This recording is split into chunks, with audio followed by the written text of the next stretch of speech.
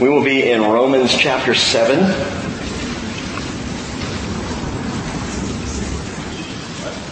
Romans chapter 7, verse 7. What shall we say then? Is the law sin? May it never be. Now, we made this clear. The Lord made this clear in the first 6 verses of this chapter. The law is not sin. The law is perfect. The law is not the problem. But the law being perfect becomes a heavy, burdensome thing when it is kept, listen, when it is kept for the sake of keeping it.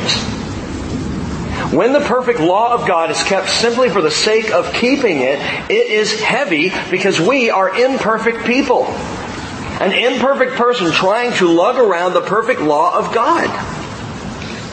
And truly the real problem with law-based righteousness, and I still think there's way too much of it in this world, way too much of it in the church, people living out legalistic self-righteousness rather than standing in grace. And the problem is, the heart ends up not really being in it.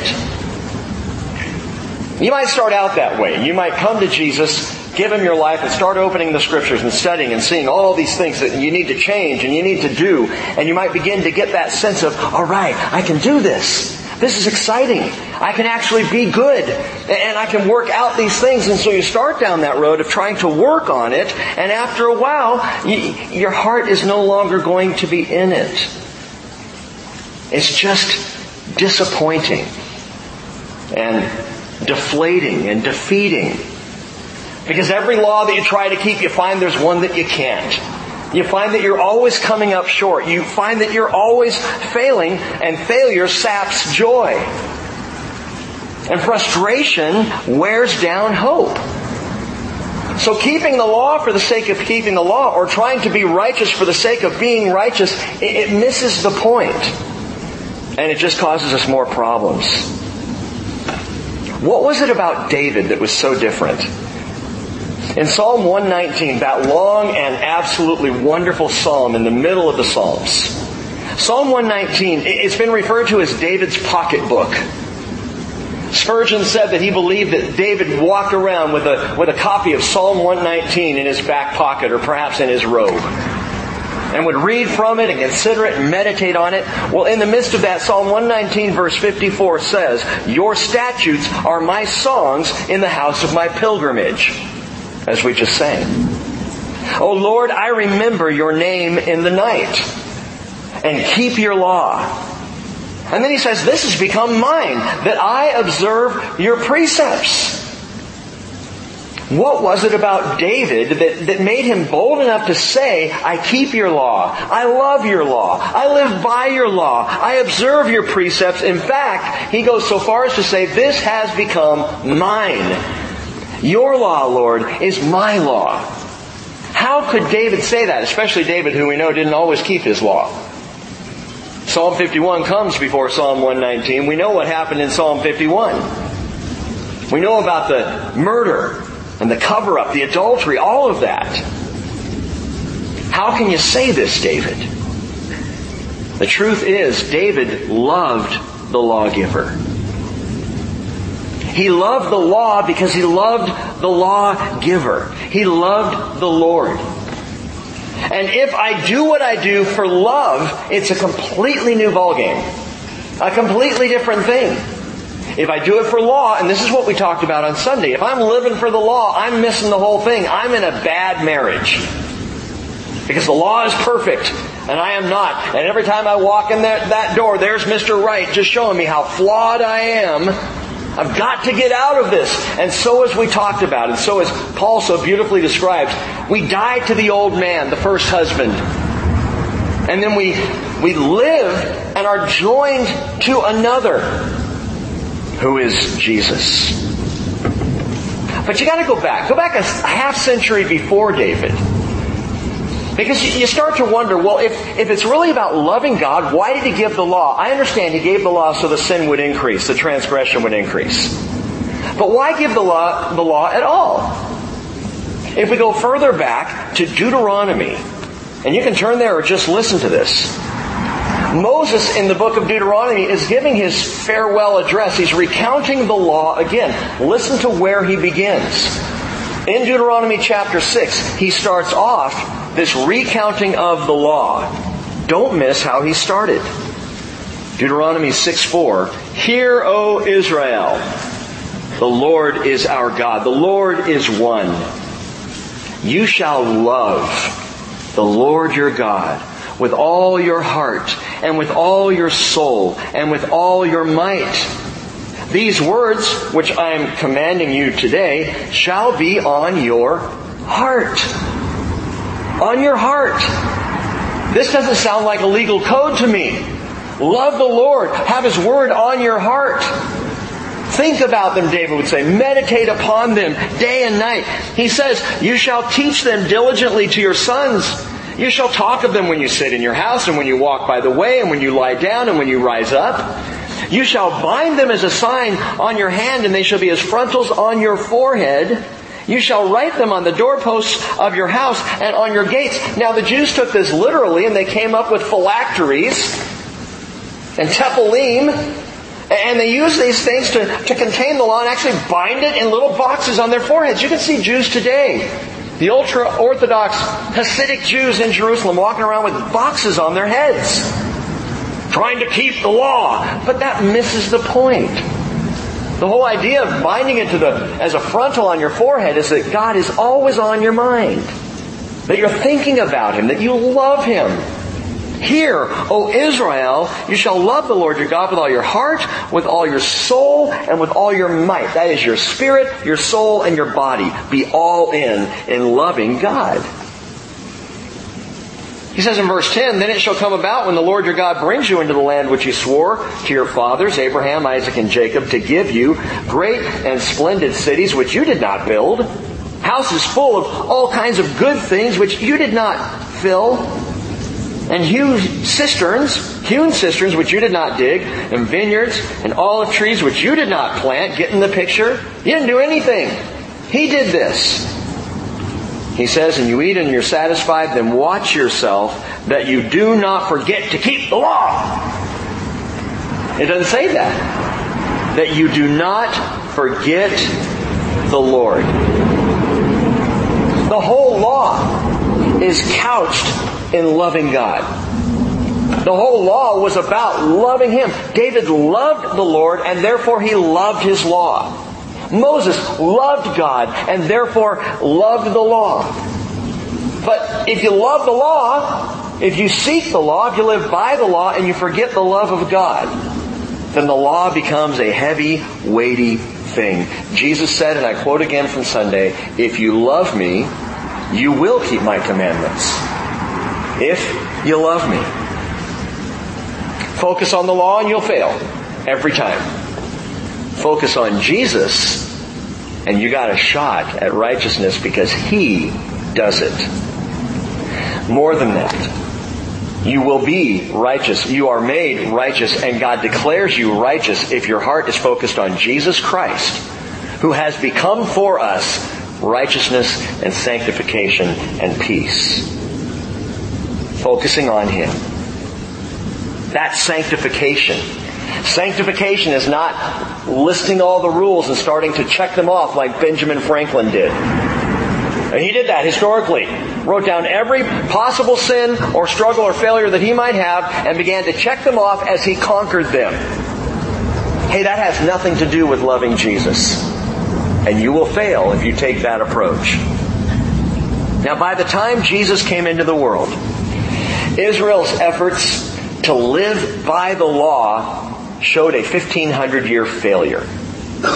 They tried hard to live by the law. First they came into the land and they took the law with them.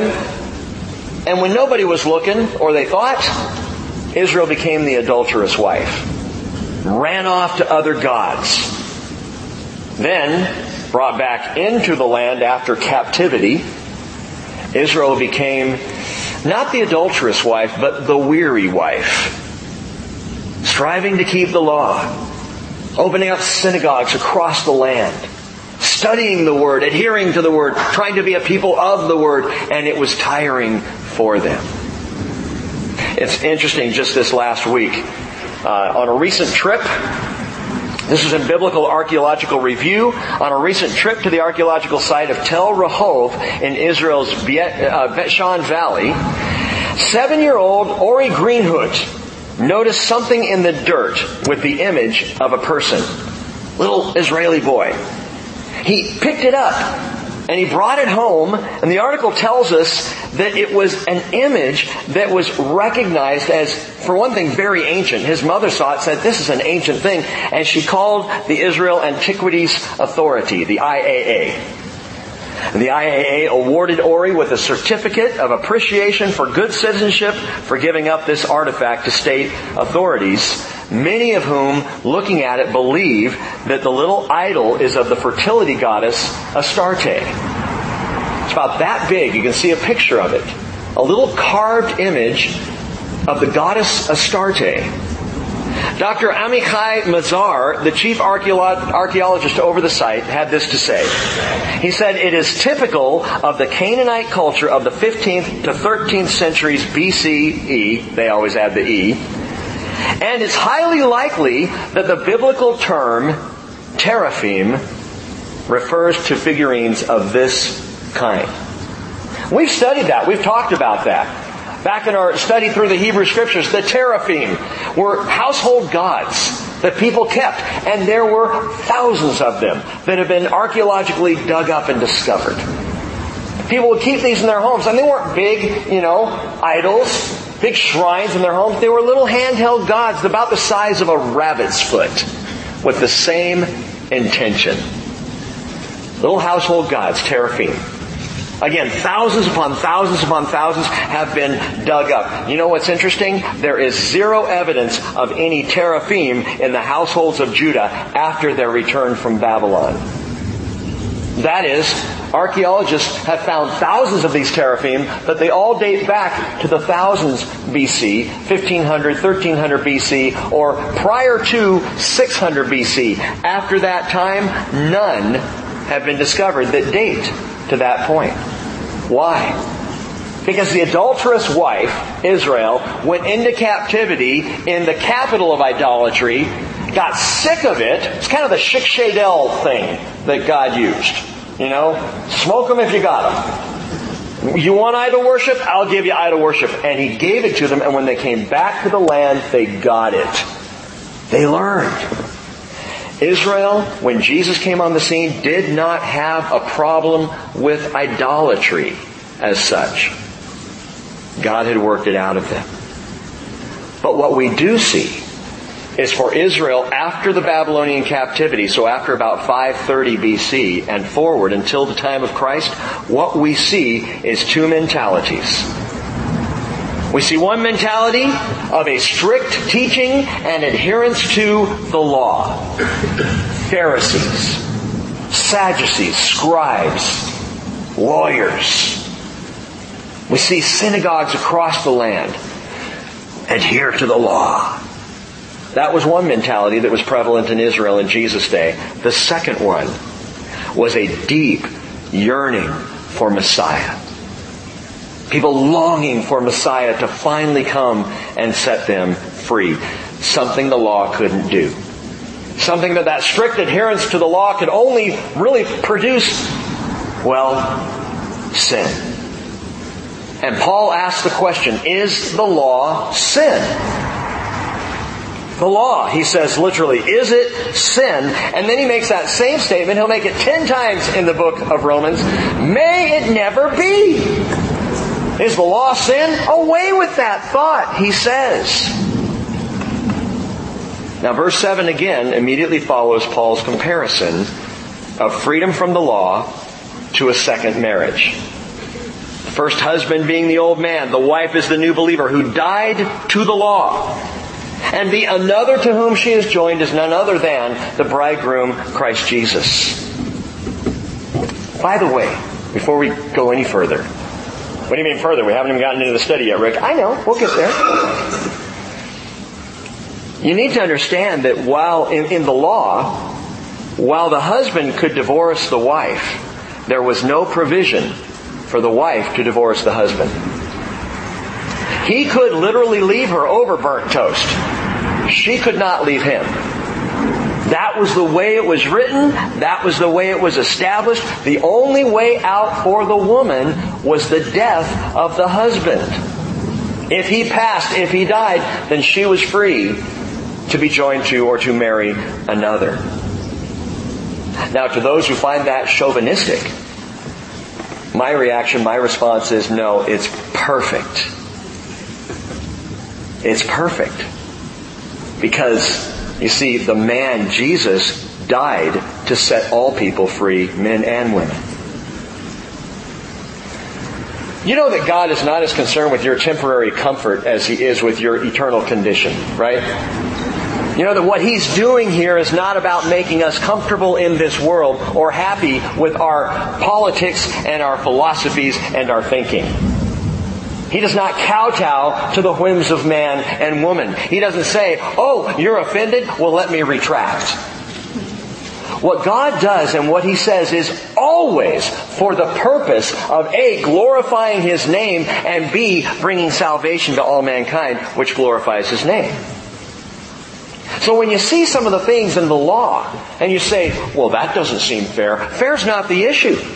Now, God is fair and perfectly just and absolutely righteous, but He is doing things to draw out faith and salvation. So with the woman not being able to divorce the husband, in the same way, God is drawing an eternal picture, a huge historical picture for us. That when Jesus comes along, He dies because the woman couldn't die. We, the wife, could not die to the law. Only the perfect man, Jesus, could do that. And so He comes along and dies to the law in our place to free us up so that we might be joined to Him in His resurrection. It's astounding. And the Lord had this all planned out from the very beginning. And now He says, and I remind you all, there is neither male nor female. All are one in Christ Jesus. Well, then how come you don't have any female elders, Rick? If all are one in Christ Jesus. Because God said, I want the shepherds to be men. I didn't make that up. There are a lot of you women that would probably do a much better job than the handful of us guys who are shepherds. And we all freely admit that. But God has roles established, again, because He's doing something. He knows what's best for us. Oh, so you're saying it's best for me that you have a man over me? I'm not saying that. You want to know honestly what I think? I think it's best for the men that they have to be shepherds. I never said it was best for the women. But it's certainly best for the men because, as I've said many times before, if they weren't shepherds, they wouldn't do it. If we weren't given the role, we would probably just kind of slip back and chill. We do that very well. I don't even know where I am right now. I'm just kind of talking tonight. You know the law in Greece, Grecian law, the highest culture in history, some still think, Grecian law taught that every man should have 3 women. So you want to talk about chauvinism? While the Lord was saying 1 woman to 1 man for 1 marriage for 1 life, the Greeks were saying, no, every man should have 1 woman to bear him children, 1 woman for a lover, and then 1 woman he can take out on a date. Really? You know, 1 that he could talk to and take to dinner and show around town. You know, wow. And people say, if we could only be more like the Greeks. Yeah. So again, in the first 6 verses of this chapter, Paul describes the believer as having died to the law. Now we come into the next division, and this is so remarkable. And I've been looking forward to this because up to this point, as I said Sunday, there's a lot of theology, a lot of teaching, a lot of doctrine. And it's marvelous. But you might start to go, well, but I want to feel this a little more. And so Paul launches into that picture of marriage and reminds us that it is a love relationship that we are in and not a legal contract. Right? But he continues now to discuss the believer who still feels, not the ones who have died to the law, but those who feel defeated by the law. Let me ask you a question. As a Christian, have you ever felt defeated in your faith? Have you ever felt, show of hands, like, man, I'm just not very good? And I'm waiting to see who doesn't raise their hand. The defeat of Christianity. I mean, let's get it out in the open. Let's say it out loud. I'm supposed to be among the holy ones. I'm supposed to be sanctified. Then why do I keep sinning? Why does it continue to happen? And Paul addresses that with sanctification, and he keeps calling us to change our minds, to set our thoughts on Christ and Him crucified, the love of God, and to stop worrying so much about law and start loving God more. And sanctification begins to truly take place. But he goes further than this now. He gets very personal. In fact, Paul addresses his own sense of defeat. Verse 7, what shall we say then? Is the law sin? May it never be. On the contrary, I would not have come to know sin except through the law. For I would not have known about coveting if the law had not said, you shall not covet. This is an amazing admission, and I believe it is a personal admission on the part of Paul. I never would have known if not for the law, he says. If I didn't start studying the Word of God, I might have remained blissfully ignorant to my sin. What was it that illuminated Paul's heart? What was it that spun him around? Was it the light of Jesus on the road to Damascus? Was that the moment when Paul had his aha and his great understanding? I don't think so. I actually think you can trace it to much earlier than that in Paul's life, because Jesus does. In Acts 26 verse 13, Paul, describing that Damascus Road experience, says, I saw on the way a light from heaven, brighter than the sun, shining all around me and those who were journeying with me. And when we had all fallen to the ground, I heard a voice saying to me in the Hebrew dialect, Shaul, Shaul, why are you persecuting me? And then he says this, and it's the only time Paul shared this truth, this little factoid in his conversion experience. It is hard for you to kick against the goads. Remember, Jesus says that to Paul. It's hard for you to kick against the goads. What does that mean? It means Paul had already been struggling. A goad is a cattle prod. And he was already feeling the sticks of the law.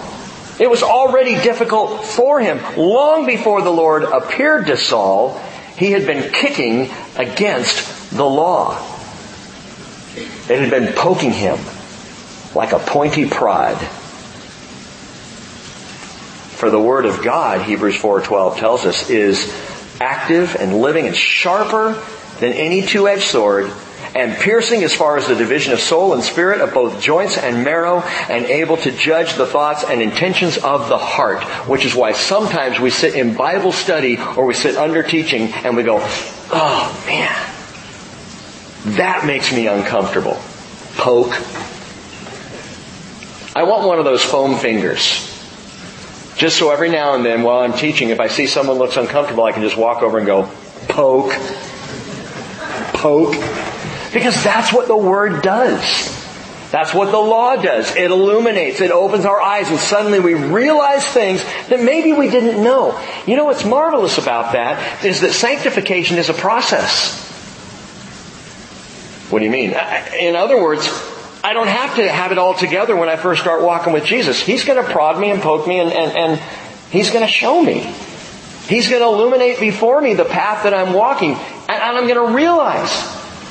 You know, someone comes in here with all manner of sin hanging out, but they fall before Jesus and say, I love the Lord, I want to be a Christian, I want to follow the Lord. The first thing I do is not give them a list of things that they have to change. And we start teaching about Jesus. And say, come and be in Bible study and hear the Word, because the Word is living and active and it's going to do the job. So Paul was getting poked and prodded. And I think verse 7 through the rest of the chapter is an explanation by the way of confession. that the apostle is literally empathetic to every single one of us who have ever struggled with Scripture, who have ever struggled with living the Christian life. And he comes right out and confesses what his issue was. I would never have known about coveting if the law had not said, you shall not covet. What was Paul's sin issue? I suggest it was coveting. That the apostle himself, before he was an apostle, struggled heavily with this. The word covet in the Greek is epithumia. And epithumia means lust or craving or desire. It's not just about coveting your neighbor's house or your neighbor's donkey or your neighbor's wife. Coveting is, well, Denny put it this way. He said, it is the desire for that which is forbidden, which is the first conscious form of sin. The desire for that which is forbidden is the first conscious form of sin. It's where sin starts to work. James put it this way, James 1:14, each one is tempted when he's carried away and enticed by his own lust. You see something, you want it. And then when lust has conceived, it gives birth to sin. And when sin is accomplished, it brings forth death. And so here, imagine this young man, Saul, he's studying along. He's been trained up in good schools. And the more he studies the Word, suddenly it hits him. He realizes it. Poke. For all his Pharisaical feats, Paul's the sinner. So what do?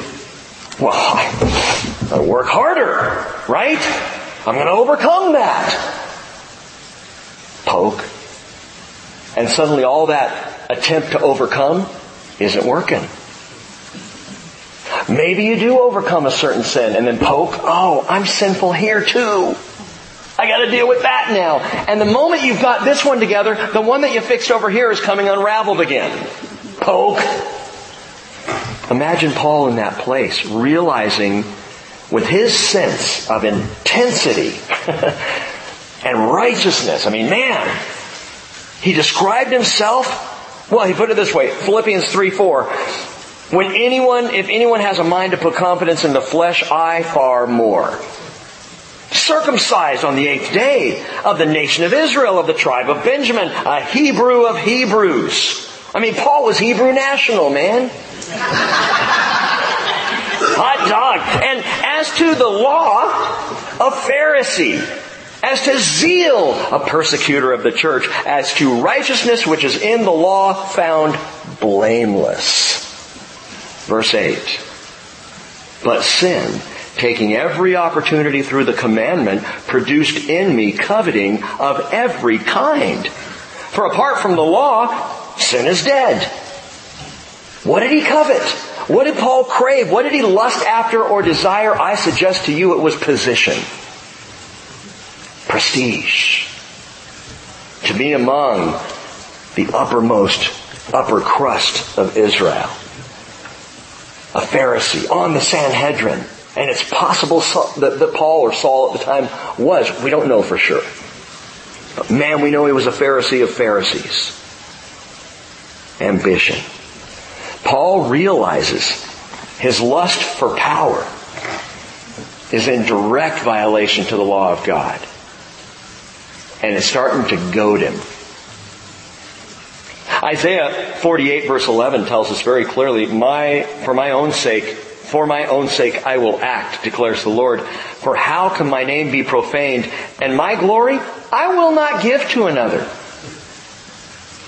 So stop trying. Ultimately, Paul would say, whatever things were gained to me, those things I have counted as loss for the sake of Christ. Philippians 3:7. He finally got it. All that striving was worth nothing. But Christ was worth everything. Verse 9. He says, I was once alive apart from the law, but when the commandment came, sin became alive and I died. And this commandment, which was to result in life, proved to result in death for me. He says, I was once alive apart from the law. Adam and Eve were apart from the law. once. They were alive apart from the law. Well, not apart from the law completely. They had one law. Just one. Don't eat from that tree. That was the only law in the entire garden. If you wanted a law book for the Garden of Eden, you wouldn't have a book. You wouldn't even have a page. It'd be one single little line. And the line was, from any tree of the garden you may eat freely, but from the tree of the knowledge of good and evil you shall not eat, for in the day that you eat from it, you will surely die. Genesis 2:16 and 17. Now, when they were apart from the law, they were alive. But then the law came, and guess what? They started dying. Because in light of the perfect law, their sin was revealed. They sinned against God, they rebelled, they were booted from the garden, and death began that day on planet Earth. But you might ask, well, I get that for Adam and Eve, but when was Paul alive apart from the law? When is anybody alive apart from the law? When they're kids. When they don't know any better. Right? When we're children. Now, that's not to say children don't sin. You parents understand that. But my friends, this whole idea of being alive apart from the law means there is a time when you're apart from the law, and it's when you don't know it. But you start to study it, and the more you know it, the heavier it gets. And it's the same thing with growing up. Man, do you ever long just to be a kid again? Wouldn't it be great? Man, you pick your nose and draw on the wall and, oh, that's wrong? Because if I had known that was wrong here, I wouldn't have done that, but I didn't know. Think about it. That excuse started to wear off after a while. I didn't know. By the time you're 21, you pretty much can't use that one anymore. I wasn't supposed to draw on the wall, man? When we were kids. And perhaps there's a hint here of the childlikeness to which we are called. And that is to be a people who live apart from the law. Jesus said, Matthew 18:3, "Truly I say to you, unless you're converted and become like children, you will not enter the kingdom of heaven." All children live apart from the law. They survive on grace. Trust me. My children survive on my grace. Because if not for grace, the law would come in and they would die. Parents, think about what you put up with because they don't know any better. I'll never forget the time David, we came out of the room and he was there in the front room and he had, I don't even remember, what was that? It was like white cream. And it was all over his face and hair and down his shoulders and all over the mantle. He just had a grand time. It was like some facial cream or something that Cheryl had. And he opened it up as a kid. And we came out and what were we going to do with that? Oh, that's it. Honey, get the gun.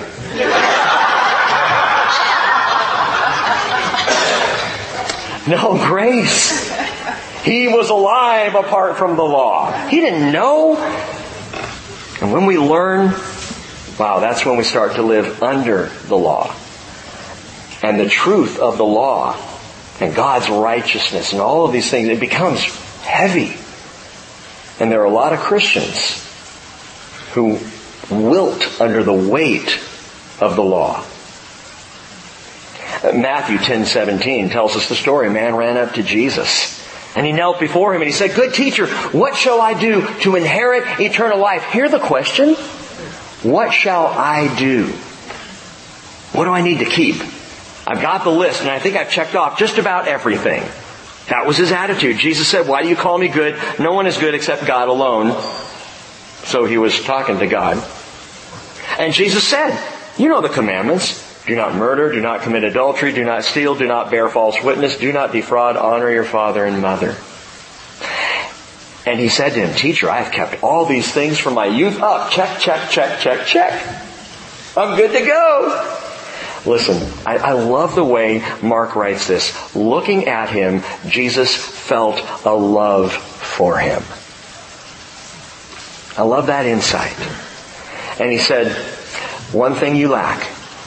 Go and sell all you possess and give to the poor, and you will have treasure in heaven, and come, follow me. And you know what everybody does with that passage? And I believe I may have done it myself. You jump on the one thing that he wasn't keeping, his covetousness. Sell everything you've got. That's what you need. That's the prescription. I think we just missed it. I think the prescription of Jesus was, come, follow me. Stop checking off the list. Stop trying to live by the law. Okay, you've shown that you can do all these things. Trust me, I can find one that you can't do. And here's an example. But what you need to do is come, follow me. It's a sad story because at these words, the man went away sad, grieving because he was one who owned much property, and it was more important to him than Jesus was. Jesus was calling him to a relationship. So Paul, when he grew up, when he began to study the Scriptures, he says, sin became alive and I died. In other words, it just killed me. It killed me. Think about it. The ambitious Pharisee starting to realize that he was not as good as everybody thought he was. I know none of you have ever felt that. That at church, they see me and they think I'm one way, but at home I am completely different, and if I let slip who I really am, we're going to all have trouble. What pressure to live under. So what did he do? He tried harder. And harder, and he kicked against the goads. And that's why this entire word, and I'm talking Genesis to Revelation, must be studied and received in a love relationship. That's the point. Because without that, this is too heavy to lift. The letter kills. 2 Corinthians 3 verse 6 tells us the Spirit gives life. Paul says in verse 11, for sin, taking an opportunity through the commandment, deceived me, and through it, killed me. Twice now he's made the same statement, taking opportunity through the commandment. He said it in verse 8, he's now said it again in verse 11. I want you to get this. Taking opportunity through the commandment. Paul's the only one to use this word opportunity. And it's a very interesting word in the Greek. It's aphorme. And aphorme literally means a starting place. Or we might translate it, a base of operations. What does that mean? Sin set up a base of operations in the law. Sin uses the law that's perfect. Remember, the law is not the problem. The law of God is wonderful. It's pure. It's perfect. It's right on. But sin uses the law as a launching pad, as a place, a base of operations, a staging ground, if you will, for attack and annihilation. It's a stunning picture. Sin taking advantage of the perfect law to be in the perfect position to kill. And you know what happened? Many of us bought it. Many of us started walking down that walk of death.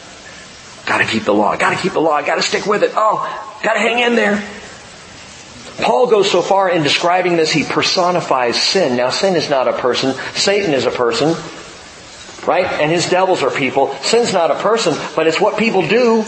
And it has a certain power, an inherent power in us, and it's almost like a person, but Paul personifies it to show it as a very powerful force in our lives. He says in 1 Corinthians 15:56, the sting of death is sin, and the power of sin is the law, because the law is what sin uses to launch its attacks at our imperfection. Verse 12. So then, the law is holy, and the commandment is holy and righteous and good. Why? Because God is holy and righteous and good. The law is that because God is that. It's His Word. And He, the psalmist tells us, has magnified His Word above all His name. So if He's holy and perfect good, so is the law. Verse 13, therefore, did that which is good become a cause of death for me? May it never be. Rather, it was sin, in order that it might be shown to be sin by affecting my death through that which is good, so that through the commandment sin would become utterly sinful.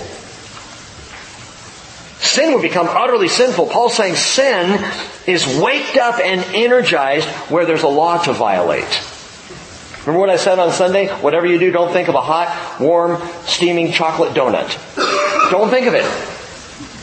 And you know everybody except people who hate chocolate donuts, and you're weird if you do. Everybody thought of a steaming hot chocolate donut in that moment. Sin is awakened. It's energized where there's a law to violate. When we're told no, we think why? When we're told don't, we think perhaps. And we want to go around. And sin, please understand, sin always makes good things bad. Always. Sin always makes beautiful things ugly. Sin always causes living things to die. And every generation is filled with people who think, well, not when I sin. See, I can sin, and it's beautiful. I can skirt the law. I can find the loopholes. Really? You think after 6,000 years, you're the one who's going to figure out a way around the perfect law? We are so arrogant.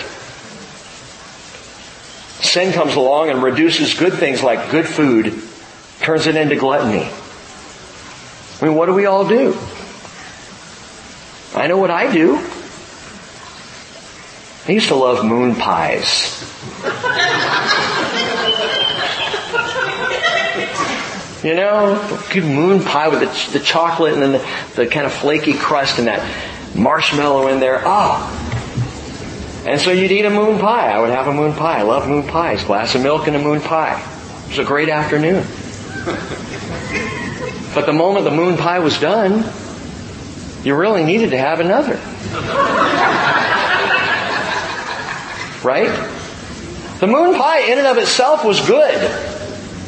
It was the seventh moon pie that started to get bad. It was when the entire box was gone that your mom just bought the day before, and you've now worked your way through it in about 7 minutes. Good food becomes gluttony. Sin soils the marriage bed. What God created is a beautiful thing to be shared between a man and a woman. Think of how we have messed it up. Sin destroys healthy relationships. Sin turns God's blessings into curses. Sin is always bad. Well, we know, Rick. I gotta say it. Through the very good commandment, the perfect law of God, sin became utterly, literally all-surpassingly sinful. You know what the word is there for utterly sinful? Through the commandment, sin became or would become utterly sinful. The word is hyperbole. In the Greek, it's our word, hyperbole. Hyperbole means a ridiculous exaggeration. And Paul's saying that through the law, sin came along and just exploded to a ridiculous level. A.T. Robertson said, the excesses of sin reveal its real nature. Only then do some people get their eyes open. You have one glass of wine. Cheryl's going to laugh about this because she says, you bring up drinking like every other teaching. People are going to think you have a real problem with it. I don't. But it's just an easy target. I told her that. It's just one of those things, it's so easy to bring up. You have that first glass of wine and it's sparkling and it's interesting and it's flavorful and there's something to it. Hey, well, I kind of like this. And besides, I feel cultured while I have the glass of wine. And then you have more, and you have more. And you know the commercial, no alcoholic starts out wanting to be an alcoholic. But that's what sin does. It starts with a little thing, and it becomes excessive. And it's not until it becomes excessive that then some people realize, I am under the control of sin. I am under the utterly sinful nature of sin itself.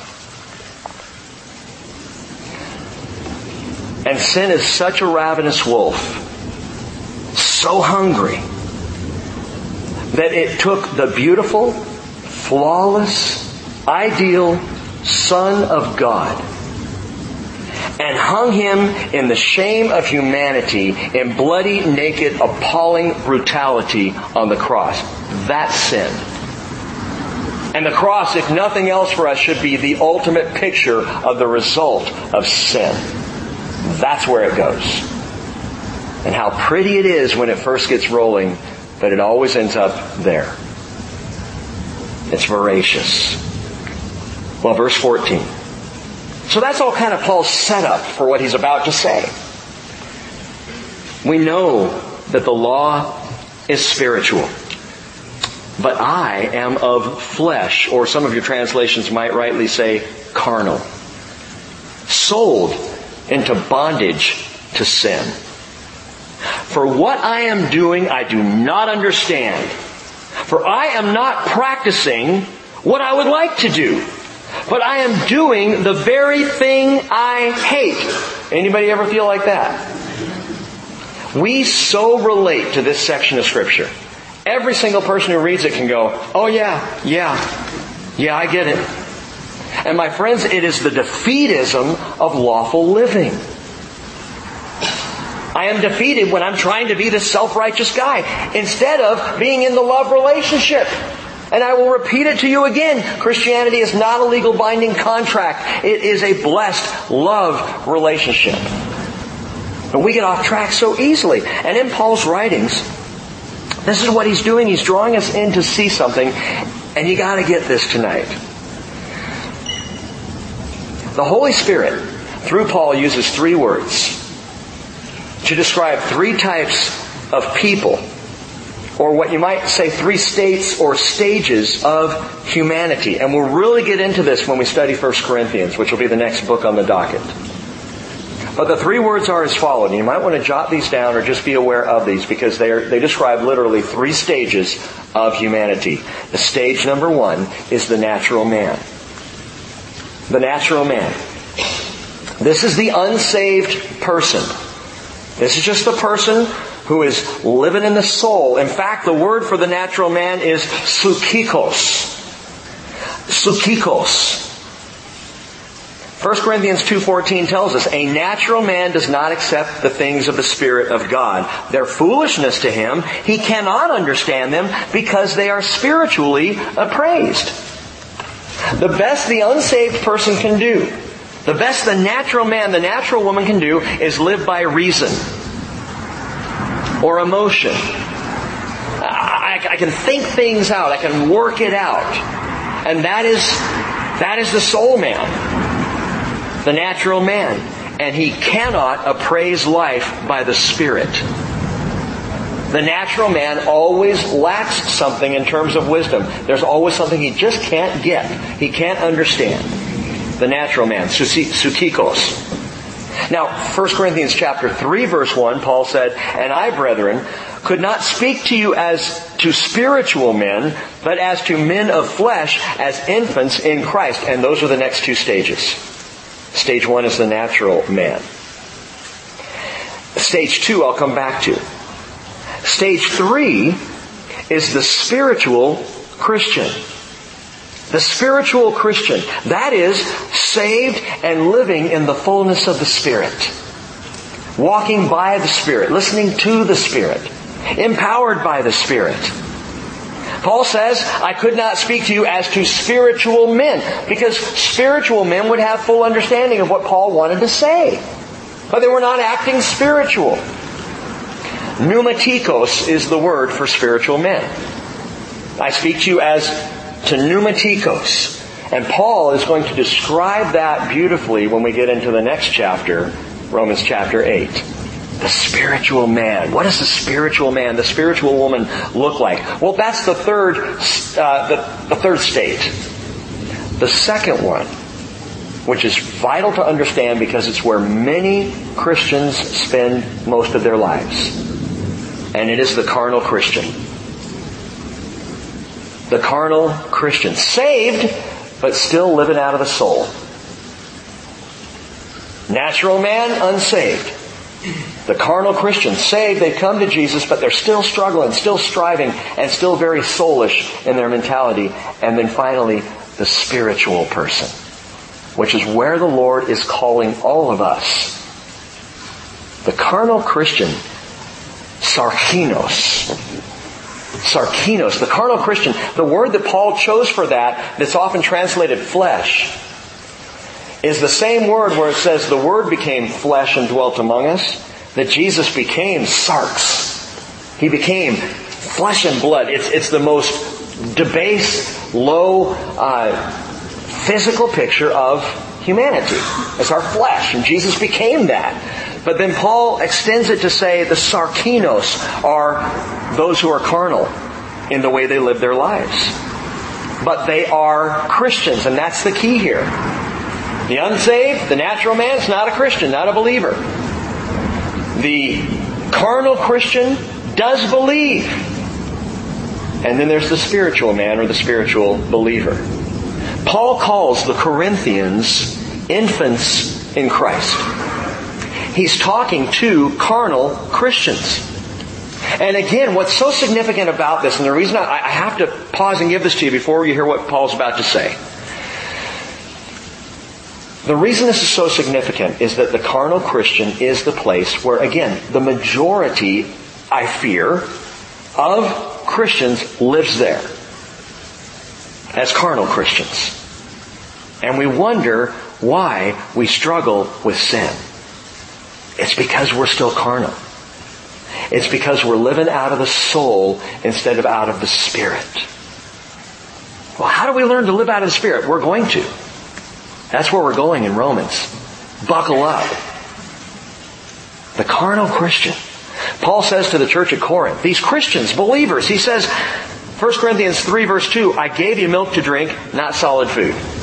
For you are not able yet to receive it. Indeed, even now, you are not yet able, for you are still carnal.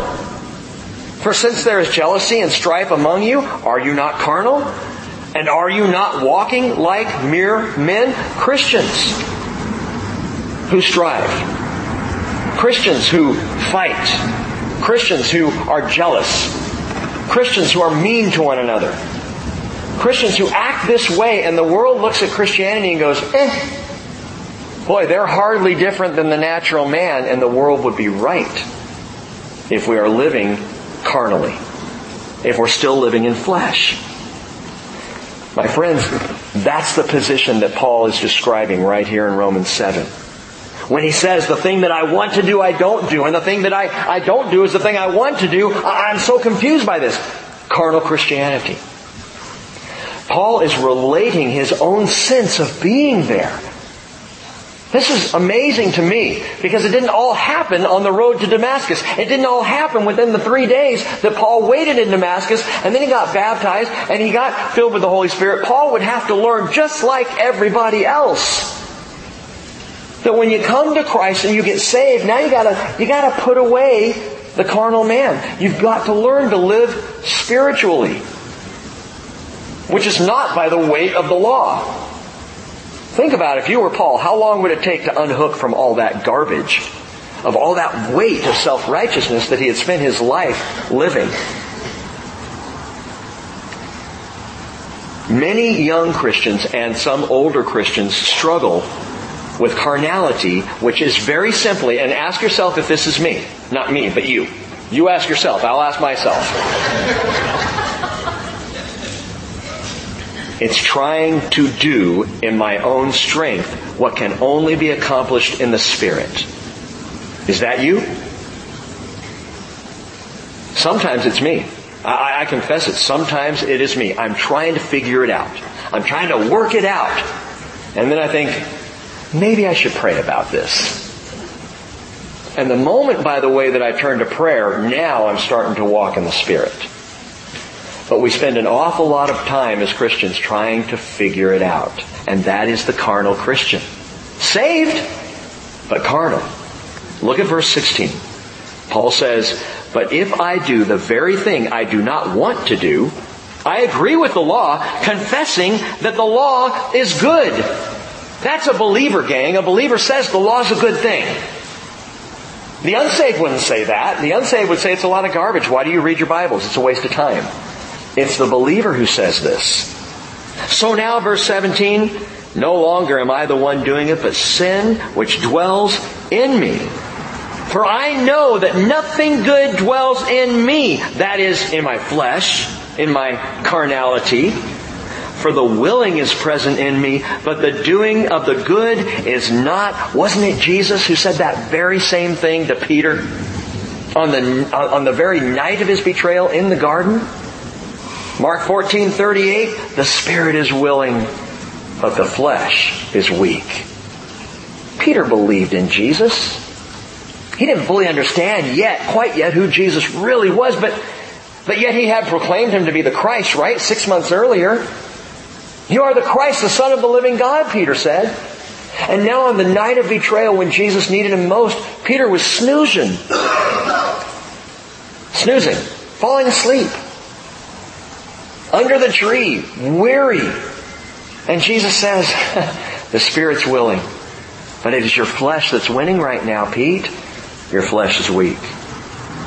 I really believe we need to accept this stark, dark truth. That nothing good dwells in my flesh. Nothing good dwells in my flesh. Nothing. Paul is absolutely clear about this. And you might say, well, great. That's discouraging. I mean, talk about defeatism. Nothing good dwells in my flesh, so I'm just stinky bad. Is that it? That's a defeatist attitude. Exactly. It's a defeatist attitude. So why would you want to start or continue to do things in the flesh if nothing good dwells there? Why would you want to work it out in the flesh, in carnality? Live by the law and you will be defeated. Live by the law, you're going to be deflated. You're going to be discouraged because it all depends on you. And that is the difference between the saved believer and the unsaved natural man. At least the saved believer is uncomfortable with sin. At least the person, Paul describing his own history, us recognizing and relating to it, at least when I look at this, I go, yeah, these are the words of a believer. I want to do good. The unbeliever doesn't want to do good. The unbeliever doesn't care. He only does good if it feels good. But the believer says, I really do want to live by the Word of God. I want to do these things. That's a believer. But there is still a more excellent way. Hang on, we're almost there. Verse 19. For the good that I want, I do not do. But I practice the very evil that I do not want. But if I'm doing the very thing I do not want, I'm no longer the one doing it, but sin which dwells in me. He's talking about the sin nature, our propensity to rush after wrong, to be in rebellion. That's where the carnal man is. He goes on, he says, verse 21, I find then the principle that evil is present in me, the one who wants to do good. So, we're going to start coming up for air here. Understand, this is good news. You are the one who wants to do good, right? Anyone not want to do good here tonight? Because if you're not even there, then we need to have a completely different study. But I'm assuming we all want to do good. We want to serve Jesus, right? But there's this principle, evil is present in me. Verse 22, for I joyfully concur with the law of God in the inner man. I love His law. I like singing the song about loving His law. I just can't keep it. Verse 23, but I see a different law in the members of my body, waging war against the law of my mind and making me a prisoner of the law of sin which is in my members. Paul said, you know, it really isn't me. And by the way, it's not a disease either. It's sin that is present in me. So cut yourself a little slack tonight. The reason why we keep failing and keep doing these things wrong is because sin is still present. That sin nature still rises up from time to time. But I know I want to do good. And yet there's this dark, ugly, deceiving, luring sin that's present. And here's how it works. It takes control of the battlefield of the mind. Sin is a fleshly thing that takes hold of the mind and fights.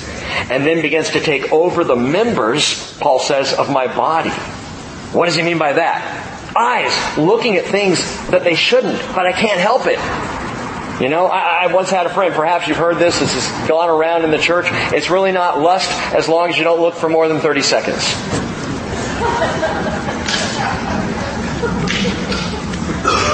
So at 31 you're sinning, right?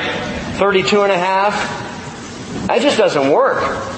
I tried it as a young man, and at about 7 minutes I realized, oh, wow!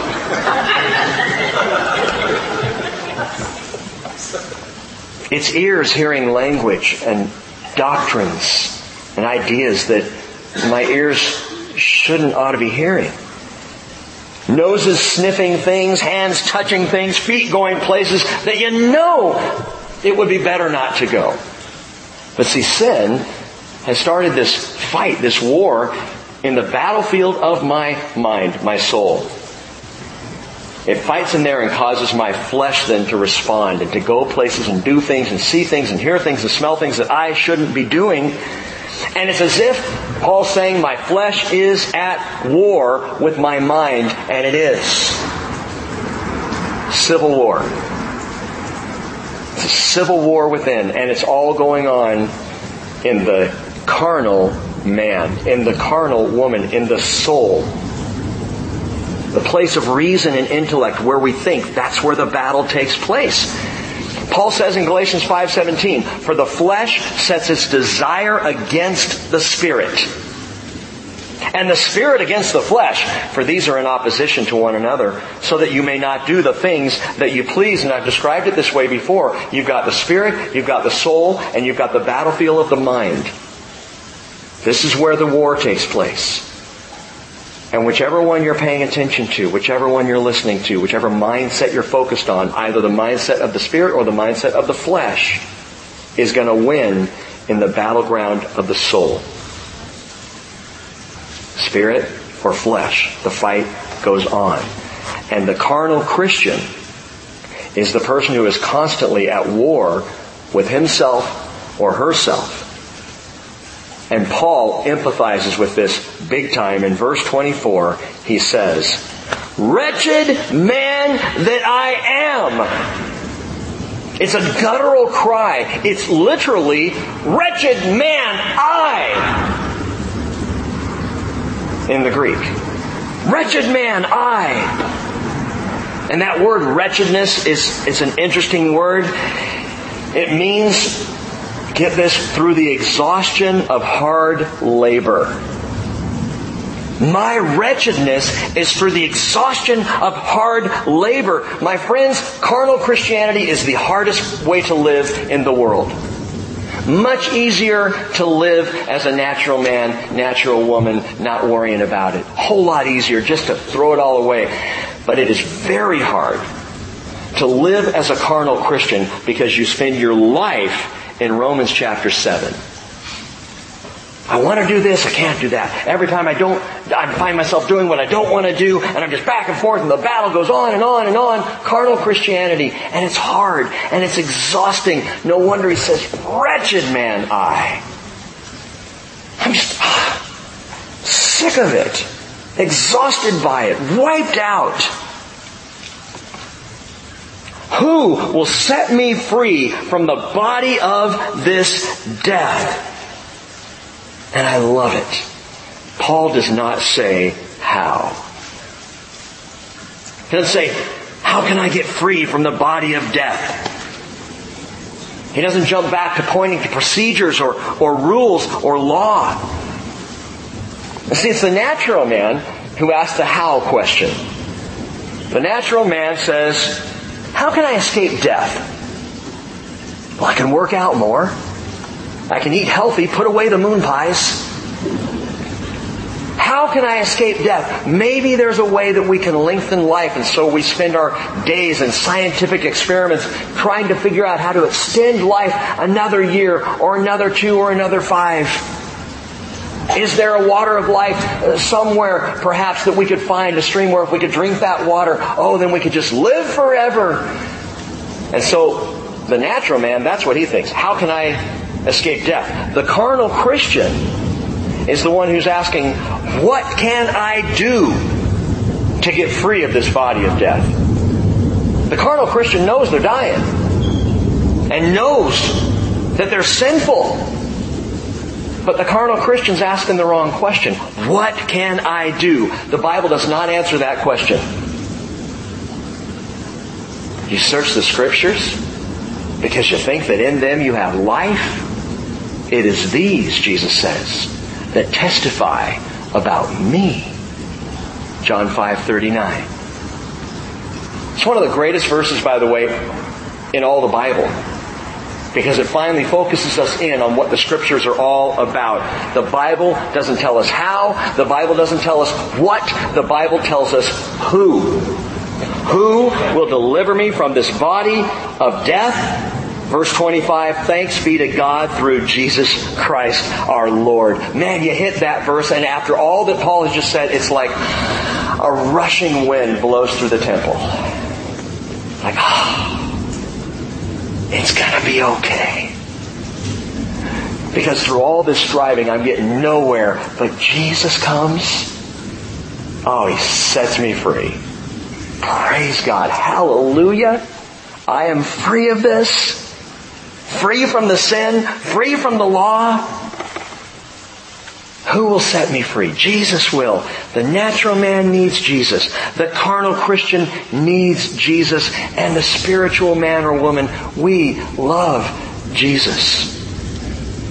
Because, and I know you've heard it so many times, He's the one who said, come to me, all who are weary and heavy laden.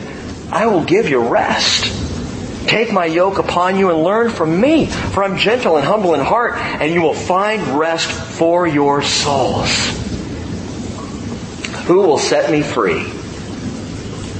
Now, this is interesting to me because it's not the last of the verse. I would think that's a perfect place to stop. Stop there, Paul. Don't say anything else. Just stop. But it's almost like this is a little parenthetical statement. You could almost do that in your Bibles. Draw parentheses around that. Thanks be to God through Jesus Christ our Lord. It's like Paul's blurting out something he's going to get to in the next chapter. He's so excited, he just can't help himself. Okay, I just got to tell you this much, he's saying. Thanks be to God through Jesus Christ our Lord. And he's going to get into what I consider to be the most wonderful passage in all of the New Testament letters.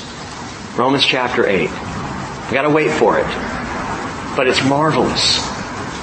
Because Romans 8 teaches us how to leave the carnal Christian for the spiritual Christian. So we're going to get the answer to that. And it'd be a great place to end in chapter 7, but he doesn't. He goes on. He says one more thing. So then, on the one hand, I myself with my mind am serving the law of God, but on the other hand, with my flesh, the law of sin. He has to end that way because this whole chapter, this whole division is Paul answering the question, is the law sin? That was the question back in verse 7. And so here at the end he says, no, that's not the case. The law is good. The law is perfect. But here's the deal. Whether I am serving the perfect law of God with my mind or I'm serving the ugly law of sin with my flesh, either way I lose. Either way I fail. Serve sin and die. Try to serve the law, fail. Either way, being the natural man or being the carnal Christian, either way it is a losing proposition. Don't misunderstand me. I'm not saying that the carnal Christian will not be saved. I'm talking about the battle that we fight through this life. There are going to be an awful lot of people who lived carnal Christianity their entire lives and are saved, and when they come into the freedom of Christ in heaven, they're going to wonder, why did I spend 30 years frowning in church? Why did I make it so hard? This is easy. This is wonderful. This is grace. But it doesn't work here, gang. The law is perfect.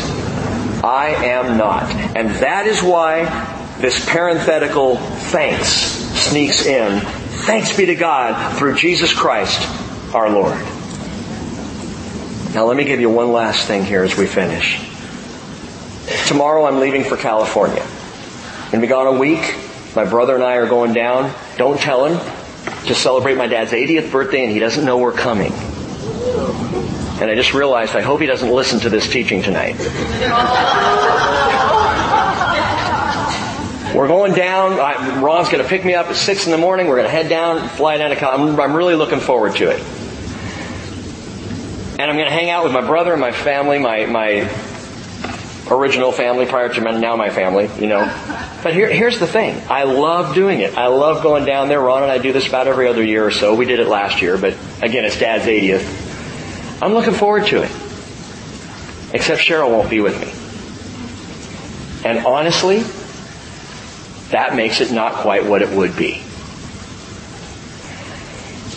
I'll be home a week, and then we leave for Israel. And this is the 7th time that I've been privileged to be in the land.